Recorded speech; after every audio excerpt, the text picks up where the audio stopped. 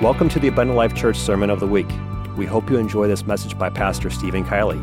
For more information about Abundant Life Church, please visit www.abundantlifechurch.org. As there are in our seasons and in our lifetimes or periods that are more difficult than others, I'll tell you the truth, I prefer June over January any day. Actually, my favorite month would probably be May, when I can smell the new things growing, and you can open your window in your car, and you know that the world's changing for the better. And then there's always fall. That's my second favorite time of the year, because I can smell the harvest, smell the things that have been harvested through the labor, through the summer. But in our life, there are going to be seasons of struggle, seasons of change, and that's just normal. We expect those. Whether you're a Christian or non-Christian, you'll be affected by them regardless. But I want to maybe take that a step a little further and talk to you about the spiritual aspect of struggle, those periods in our life where it seems more difficult to deal with the reality of our situations. I was surprised on my way home from work on Friday on WTMJ. I really have stopped trying to listen to the news. But once in a while, if I get bored, I'll turn it on and I'll see what's going on. And of all people to put on, they put a Satanist on. And he was talking about a statue that they want to erect in Utah next to the Ten Commandments outside the courthouse. And I thought, that's like inviting Hitler to come and promote his cause. And the first thing that this man said when he got on the radio was how Christians are so intolerant. Well, hello. Satan is our enemy. He is the enemy of God. And by the way, he is a Bible character. And when we have our Bible, you wouldn't know about Satan if you didn't read our Bible. No one would know about Satan unless they look at the Christian scriptures or the Hebrew scriptures.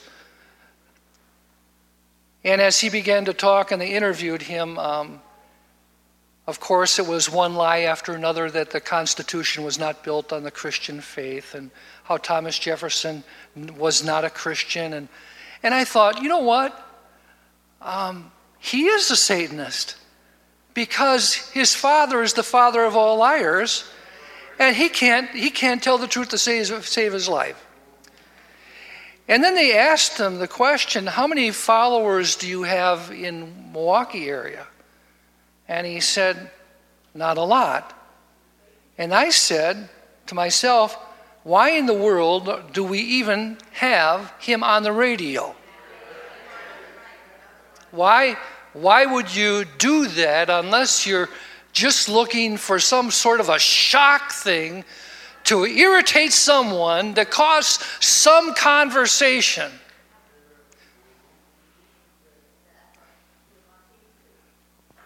We are not intolerant, we are fervent. We are fervent for our faith and for the one that we serve. And we're intolerant of sin. I wanted to, as I thought about this morning, I realized over the years of ministry that I've been involved in, that oftentimes God allows me to experience something that the congregation, someone in the congregation might be going through, so that I might address it from a perspective closer to their own and not one of me just on a high level. It's a ministry through life experiences. You know, we talked last Sunday morning in Sunday school. We talked about Satan and his attacks and his offenses against the faith. And as I was thinking about this week, I realized that the devil's major tactic in causing people to become discouraged, depressed, and lose their faith is through isolation. He tries to isolate the person from the source of his power. We would call that almost an embargo or a barricade. And trying to keep the presence of God from cultivating faith in the heart of the believer. We can see that throughout history. Napoleon, go back into the scriptures, that when they had great conquests, they would always surround their enemy, and they would cut off all the supply lines, and they'd hope to starve them out, weaken the people behind the walls. And I wonder, years ago, Kelly, we used to sing, at our church, I think we even sang it back in Plymouth, "Hold the fort, for he is coming." And after a while, you never heard that song? We never played it? Jesus answers still. But as I sang it over and over again, I began to realize I don't like it.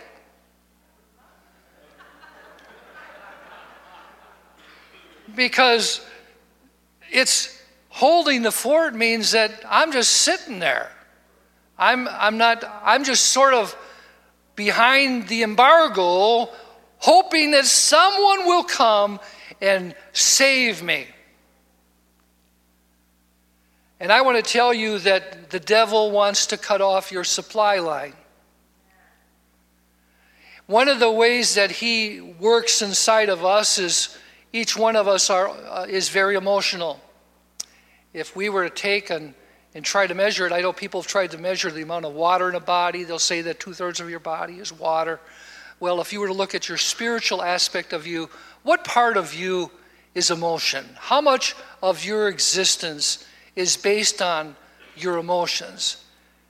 You laugh, you cry, you get discouraged, you're excited, you can watch little children full of emotion, and emotions can change so radically. You can be laughing one minute and get some terrible news the next and be completely discouraged the next. It's like the wind, your emotions. They're constantly changing in direction. It just seems that you can really never get in touch with your emotions because they're so fluctuating.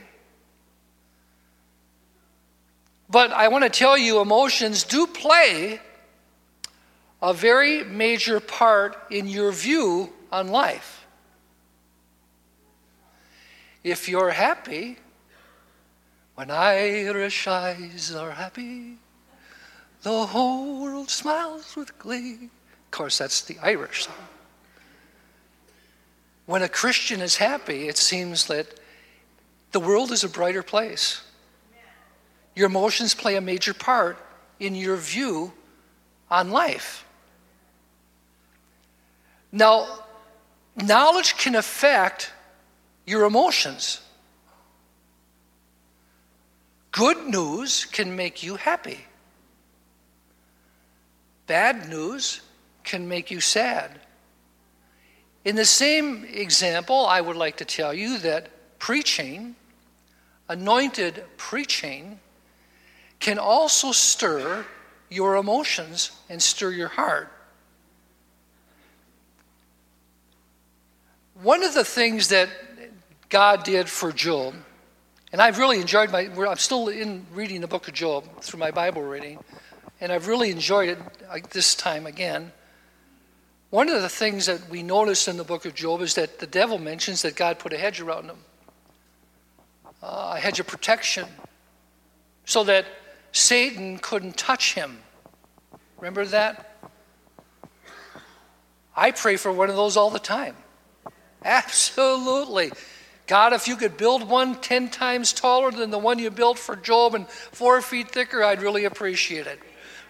Put it around my family, around my grandchildren, about my children. And we all pray that way. Hopefully you pray that way. But don't you think that the devil realizes that he can do the same thing? Do you know that's what he did with Job? He put a barrier around him. After God removed the barrier, the devil set up his own barrier around Job. He didn't, the only influence that he allowed in through the barrier were negative influences. And initially, Job was doing fairly well, and he trusted in God, but when you get into the center of the book, he's starting to deal with his emotions. His emotions have come into play, and I note that there's times of discouragement, despondency.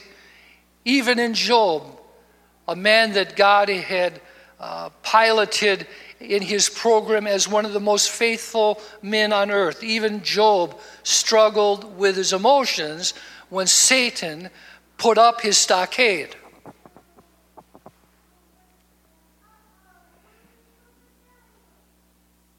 I was thinking as I get older, and I'm going to be 62 this October. Do you know what that means? Does anybody, you older ones, 62, do you know what that means? Social Security. I am eligible for Social Security at 62.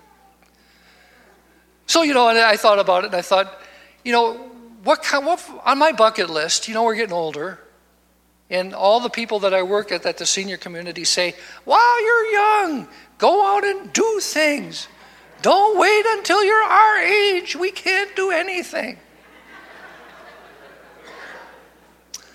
So I thought about what would I like to put on my bucket list, and I was talking to Brother Zielinski about this, and you know what I like to do?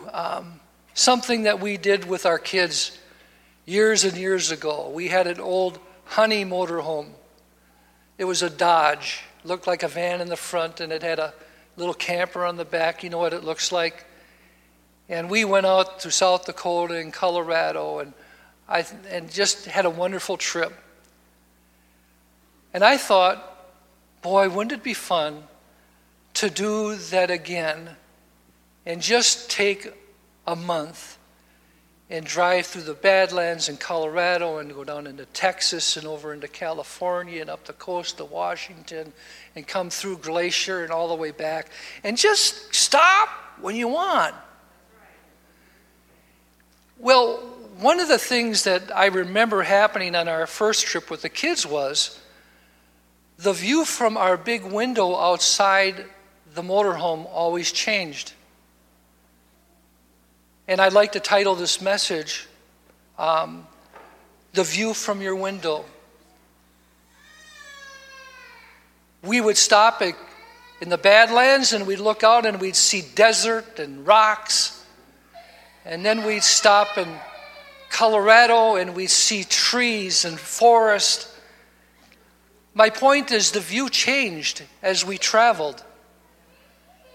The view from our window was never quite the same.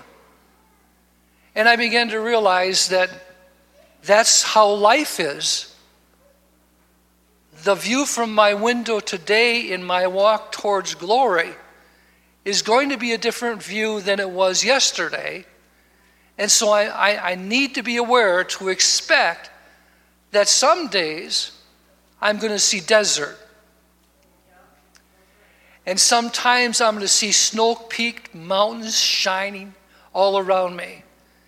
And that wherever I am, and one of the things about the camper that I liked is, well, first of all, we had a refrigerator, always running, and we could cook in it, and we were completely self-sufficient. We didn't need anything. We could stop wherever we wanted. The bathroom was nice with kids, and there was security there. Wherever we went, we always had the security of something familiar. The inside. My church is like that. It's the same. The church is the place in which this church body in which I dwell, this building in which I dwell. It's the inside of my motorhome. It's everything that I need is here. My fridge, my friends, everything that I need. But that doesn't mean that things outside don't change. I was looking at John the Baptist, and in Matthew the 11th chapter, realizing that John the Baptist was Jesus' cousin, I sort of thought about what it must have been like for him to grow up with his cousin, and I don't believe for a minute that they never saw each other. You know, if Mary went to see her aunt, she was close enough by to do that. I'm sure that the family got together. Our families get together. And so it's quite possible that John grew up with his cousin. Matter of fact, some of the disciples were directly related to Jesus, brothers. They knew him. And when Jesus came to John to be baptized, John just so blatantly and boldly proclaimed, "Behold, the Lamb of God, which taketh away the sins of the world," with quite a bit of confidence and security in his voice that truly this is the Son of God. The view from the window that day was so good. Christ with some of his disciples coming to the water, and the dove descending up from above, and in a sense, in the types, descending and resting on Christ. What a view that day it was. How full of faith John was. How on fire he was. His ministry was impacting the known world at that time. Everyone knew of John the Baptist. But there came a day as he continued to travel that things turned out differently. The view from his window changed. He preached the truth. And Herod couldn't stand the message that was coming from his mouth concerning him and his sin. And he locked John up in prison. And now John is looking out through the windows that are covered with bars, day after day. It's hard to lock up a wild lion. It's hard to go from the freedom of movement to a place of ineffectiveness and bondage and chains. Now, I want you to sort of, as I'm speaking this morning, I want you to sort of make in your mind the correlation of where I'm going with this. This is all typology of what I'm trying to tell you. He was bound in prison. He was taken from a place of activity and feelings of usefulness and success to a place of ineffectiveness in his own mind. Some of you will have that happen to you in your life. Oh, you may not be locked up in the jail, and you may not be sent to prison, but the devil may lock you up in a place where you cannot have the freedom to do what you used to be able to do. And the view from your window will change. And then you will have to deal with your emotions. Matthew 11:11 says, "Now it came to pass when Jesus finished commanding his 12 disciples that he departed from there to teach and to preach in their cities. And when John had heard in prison about the works of Christ, he sent 2 of his disciples and said to him, 'Are you the coming one, or do we look for another?'" Is this the same John the Baptist that we read about previously? I believe so. What's happened to him? Things are different in the cell. Jesus answered and said to him, "Go and tell John the things which you hear and see." You know, it's when you're living in that place of trial, captivity, sometimes people have to bring into you what you need. He didn't see it. He wasn't able to hear it. But someone else told him about it.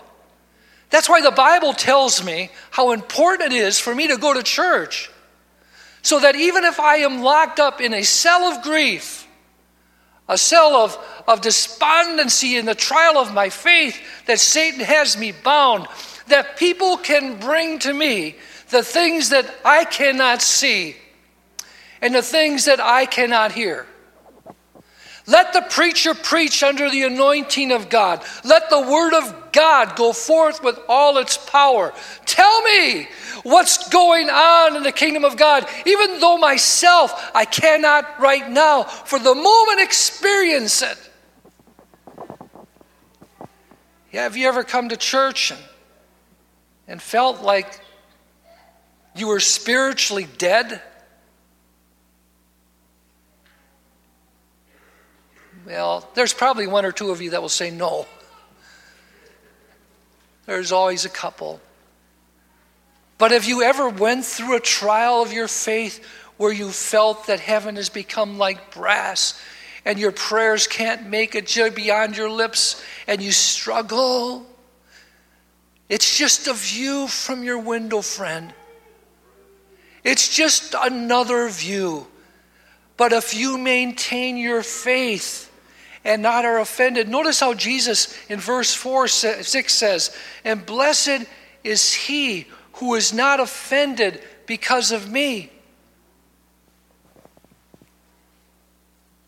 What does that mean? Is it possible that John was starting to get an attitude? Yeah, I think he might have been. Was it possible that Job was getting an attitude? Yeah, I think Job was starting to get an attitude when he said, it would have been better for me if I was never born.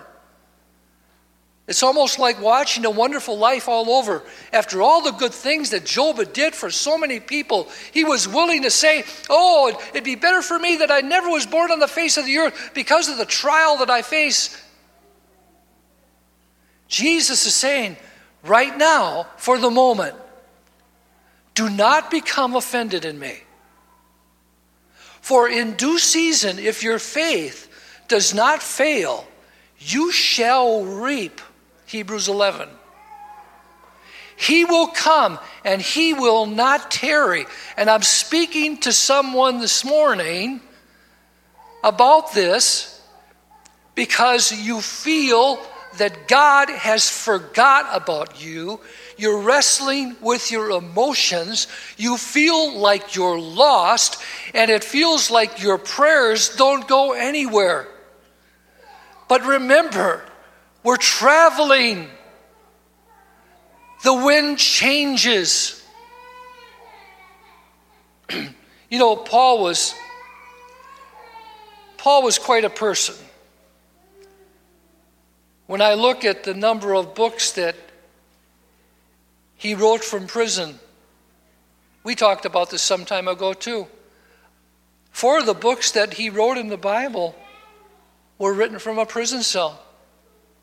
This would be a good trivia question. Wouldn't it? Bible trivia, could you name the 4 books that he wrote from jail? Like Colossians? Colossians is one of the most beautiful books of the New Testament. It talks about the deity and the beauty of God more than any other book. But he wrote it when he was sitting, looking through the bars of a window. How about the book of Ephesians? He talks about church leadership and instruction, and he's building up the faith of so many leaders. And how many about Philemon and Philippians? These books were written by a man that was sitting in a cell.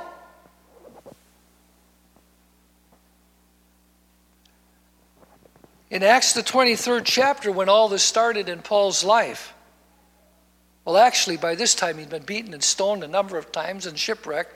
He'd already been through a number of experiences. But at this particular time, he's going to enter into prison for a majority of the remainder of his life.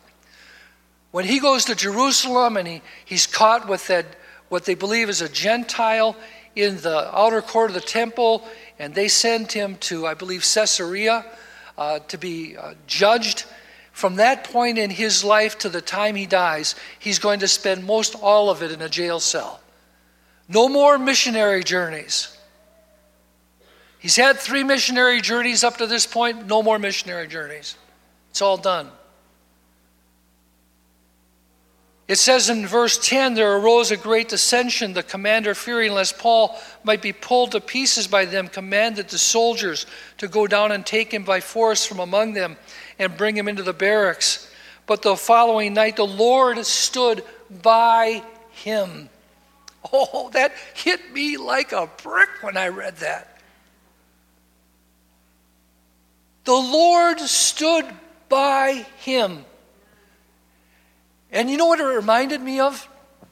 Brother Manson, me and my brother and Dave Pemberton and Ricky Kohlmeyer. Can you remember? I remember those names when I was 16 years old.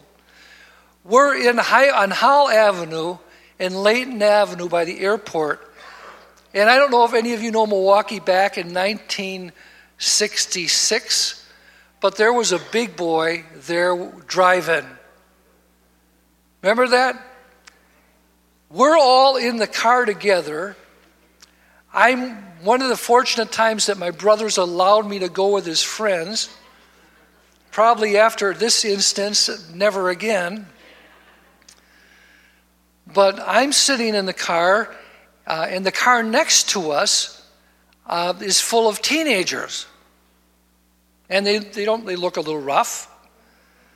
And I'm daydreaming. You know, like you go into a stupor and you're just staring at something, and I'm staring at them, not even thinking about it.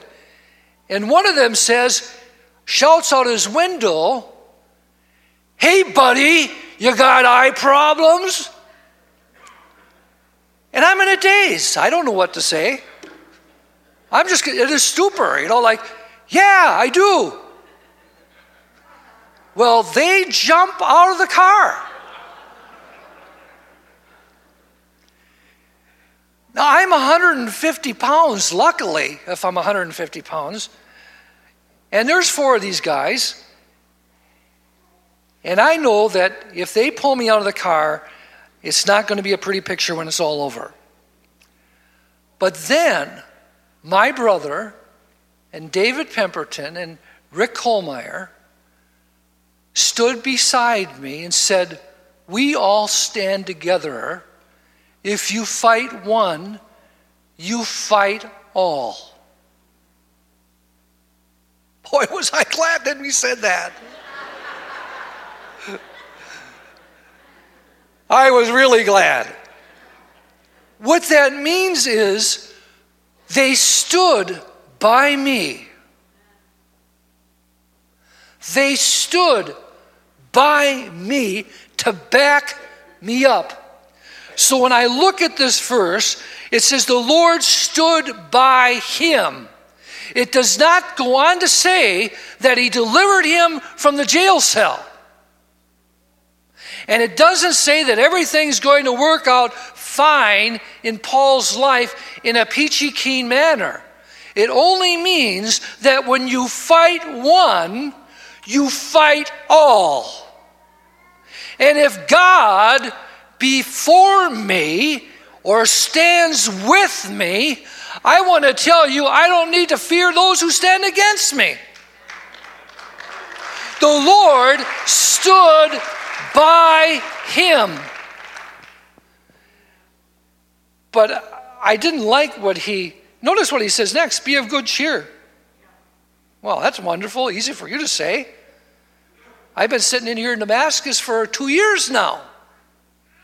Be of good cheer. Happy are you? You smile at me, but you probably say the same thing. Lord, how can I be happy? I was meant to go out and preach. I was meant to go from city to city. I'm an apostle. I'm an evangelist. Look at me. That's my calling. And look where you've got me. How can I be of good cheer? For as you have testified for me in Jerusalem, so must also you must bear witness at Rome. Did you ever think that God was going to change the way in which he ministered? Think about it. We get older, and just because we had one type of ministry when we were younger does not mean that God cannot change our ministry and use us in a different dimension when we get older. You're going to go to Rome, and you're going to bear witness, because when you're in Rome, all those people that you preach to, all those children, all those young adults, all the parents, you know what? They're going to watch you. They're going to see that your faith is based on what you preach. Do you really believe what you've told others? Can you really live out your view on God? And he did a greater work from the jail cell, possibly, than he ever did when he was free. I want to read Philippians also. Philippians 1. Paul and Timothy, servants of Christ Jesus, to all God's holy people in Christ Jesus at Philippi, together with the overseers and deacons. Remember what book was written? Where was this book written? From a jail cell. Grace and peace to you from God our Father and the Lord Jesus Christ. Can you picture him? He's sitting at an old wooden desk. I think he's probably having someone help him write, because he does mention in some of his books that someone helped him pen, because his eyesight probably wasn't too good. And I'm not sure that it's just a theory. But there he is. He's writing this letter. I thank my God every time I remember you.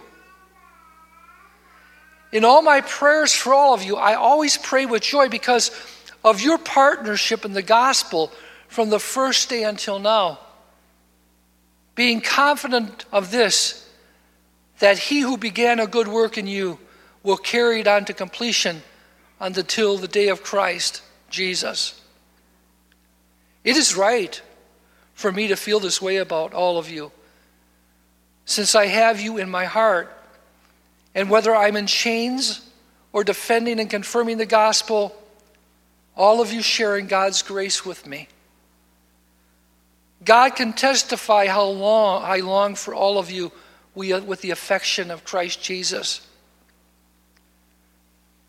And this is my prayer, that your love may abound more and more in knowledge and in depth of insight. I don't want to pass over that too quickly, because some of you, when you enter into the kingdom of God, you have that surface infatuation type of relationship with Jesus Christ. Yes, your seed has been planted, the seed has been planted into the soil of your heart, but the seed needs to take root and grow deeper into the soil. And what he's saying is that for you to be healthy and to produce fruit, you must have insight and knowledge. Well, let me ask you, how do you get insight and knowledge?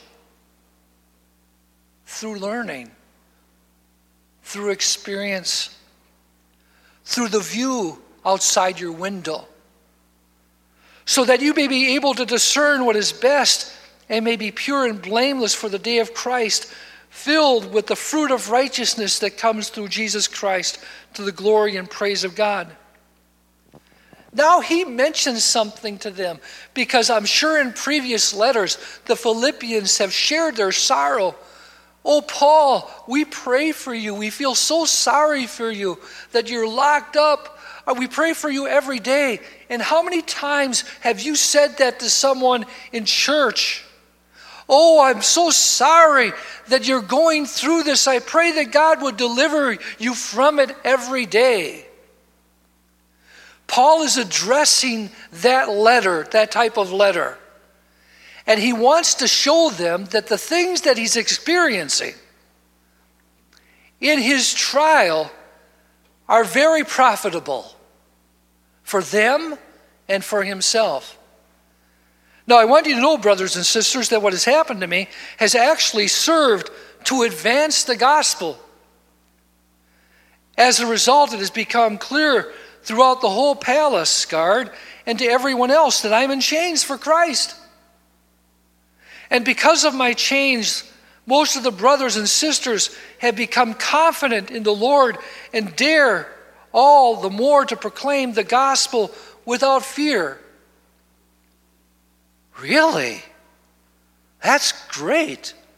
You mean through this bad trial, something good's happening? Yes, the Bible tells me that all things work together for the good of those that love God, to those who are called according to his purpose.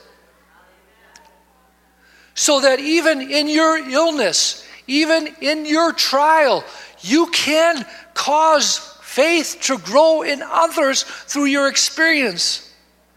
Now, the devil likes to blockade you off. I was thinking about, I know I'm going to come back to this, about Job. What a mess. What a mess. Family, his children are gone. That's bad. That's really bad. And you know, sometimes we read the book, but we never feel the emotion that Job must have felt when he learned that the kids that he loved so much and sacrificed for every day to make sure that they were right with God, his heart was with his children, to find out all your children were gone in one day. And then to find all your wealth was gone. And then your reputation is destroyed. And then your health is gone. And then your wife wants you to curse the one that you've served all your life. That's the encouragement he got from his wife. Curse God, die, old man. Then his friends came and they told him what a sinner he was and how God was punishing him. Would you be depressed? How would you feel? It'd be bad enough having your 3 friends stay with you for 7 days when you're not feeling well picking at you. And then, guess what? Sparky, his own dog, come and licks his sores. You know, I thought maybe that was a good thing, cleansing. But even Sparky turned on him. It wasn't anything. You want to talk about an embargo or a blockade with no hope? You can't sleep at night. Your friends won't leave you alone. You're miserable. You've asked God for help. You've tried to maintain your integrity, and nothing's happening. Day after day, week after week, month after month. Where is God? But I want to tell you, when God does appear, it's quite evident that he's been standing with Job the whole time, because he brings up every piece of conversation that's been spoken by the 3 friends and everything that's gone on. And when God comes, he straightens everything out real quick. And the embargo against Job is lifted, and the hedges are put back in place, and Job receives more than he's ever received. But you know, the view from the window for a while was quite depressing. What are you going to do? You're going to park the motorhome and you're going to throw away the keys and walk away and say it's not worth it? There were days on our trip that it rained. I didn't like the rainy days. There were days that were beautiful. In my walk for God, every day seems different. Sometimes I feel so close to God that I could touch him. I have no problem feeling the presence of God moving through me and around me. And other times I feel like I'm in a desert place and everyone's forgot. But you know what? I need to realize that the van is still moving. And that I need to keep my communication with God open to encourage me through my trial.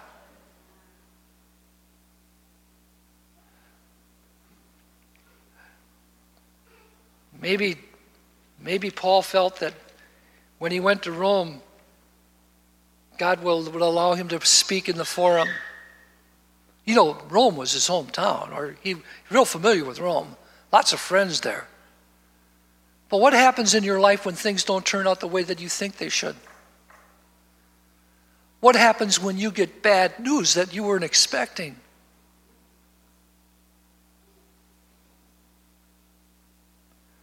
And I could go on to tell you about Daniel. Tell you about how Daniel was only trying to do what was right. He just wanted to pray 3 times a day to his God. And he was told that he couldn't. And he said, it's better for me to obey God rather than men. And it's just prayer. It's not hurting anybody. But see, the devil wanted him to stop praying. Because when you stop praying, you cut off the supply line for your faith. And if he can get your emotions so damaged and hidden inside your heart where you become so depressed and discouraged, you're no good for anything. Do you know the Bible says that sometimes you're not going to have somebody there to pat you on the back and hold your hand? You're going to be in a situation where you're by yourself, and you may even hear the little voice in your mind saying, no one cares about you. Do you know what the Bible tells you to do when that happens? It says, encourage yourself in the Lord. Do you know that, like I said before, the only thing that can get through the barrier sometimes that Satan may have placed around your life that God has allowed for you in your testing, and you will be tested. You will be tested. And some of you have been tested numbers of times. The only thing that sometimes can make it through the barrier is the spoken word of God, because the word is strong and able to tear down strongholds and barriers. It can get through to the hardest heart. It can get into the deepest situation. And there again, Paul realizes that. And he says to his converts, you know what? You need to gather yourselves together all the more as you see the day approaching. And he says, when you do that, preach the word. Preach the truth. Because the truth is able to set the person free from the captivity of his own emotions, the captivity of his own thoughts, pulling down his strongholds. My biggest stronghold is between my ears. We've all felt it. And maybe I'm preaching this because I felt it more lately than at other times, and I don't like it. You know, I like to be charismatic. I like to go in there, and when I come into situations, I like to feel the presence of God flowing through me. And there's such an anointing and such a, people take drugs. Holy cow. The Bible talks about being addicted to the ministry. There were people that were addicted to the ministry. You want to be on a high drug? Forget pumping it into your veins with a needle. Get involved in allowing the presence and the anointing of God flow through you to someone else. What a thrill it is. How it pumps you up. Teach a Bible study. Feel the anointing of God. And you walk out and say, they thank me for teaching the Bible study. Oh, I thank them that I could get a fix tonight because the Spirit of God has anointed me. But when we get isolated, we sometimes become paralyzed. Daniel, they did cast him into the lion's den, just as they said they would. The king comes, and I want to read what Daniel said. Daniel went all the way. Matter of fact, when the Bible says they rolled the stone in front of the door and they sealed it. Can you imagine what that felt like for Daniel when he was locked in there with those hungry lions? Then Daniel said to the king, O king, live forever. my God sent his angel and shut the lions' mouths so they have not hurt me. That almost sounds like what we read in the book of Acts, the Lord stood by me. I want to let you know that God's standing with you. Whether you feel him or not is irrelative. I sometimes feel that angelic presence around me, and sometimes I don't. But you know what? I believe that God's assigned an angel to me to watch over me. It's kind of cool that I'm never really alone, but even better is God's in me. But see, even though I don't see nor feel is a relative to that. How about the 3 Hebrew children in the furnace? 1, 2, 3, whoops. 1, there's the 4th person. You know what? If you will live for God, and I'm going to wrap this up. If you will live for God and trust him, regardless of what you see out the window, and rest assured that even though you might suffer, and you might be in isolation and cut off and feel like the world is passing you by and you can't do what you want to do. Do you know one of the hardest things for me this last year was, and thank God I'm moving around and I'm feeling so much better, was not to be able to do the things that I wanted to do physically. In the same manner, for me not to be able to preach or to teach would be devastating to me, because I feel like God designed me. That's my calling, and God's given you a calling. But even if that happens, God can still use me to affect the lives of others. So whether I'm blessed or whether I'm not, God still works through the situation. And I think that's where I'm going to stop. Now, I don't know who I spoke to today. I've got an idea, some ideas, but you don't understand why God is allowing that to happen in your life. And you're watching this terrible situation going on, and you feel that you have no control over it. And you wonder how God ever is going to receive glory through this. But I feel this morning that God gave me this message for you to tell you that you should not look at the symptom. You should look at the cure. And you should see what God is doing through the situation that is changing not only you, but it's changing people around you and how their faith is affected by your faithfulness in your embargo. And don't you dare lose hope or stop doing what God's called you to do. Because, like I said, God is about to open the prison door. He's about to send his angel. Remember Peter? Matter of fact, Peter got so comfortable that the angel had to kick him in the side to wake him up. And he said when they went through the first gate and the second gate and the third gate, I want to tell you the place was secure. But when God wants to bring you out, you don't need to worry about how it's going to happen. It doesn't matter how difficult the situation is or what people have said or what things are in place or what you do have or what you don't have. When the time is right, God will send his angel and he will stand by you and he will release you from that situation. But till then, enjoy the view from the window. Let's stand together.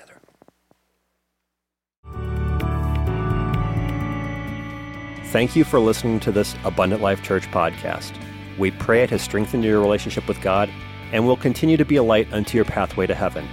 If you have any questions or comments regarding this podcast, please telephone our ministerial team at 262-965-5177 or email us at info@abundantlifechurch.org.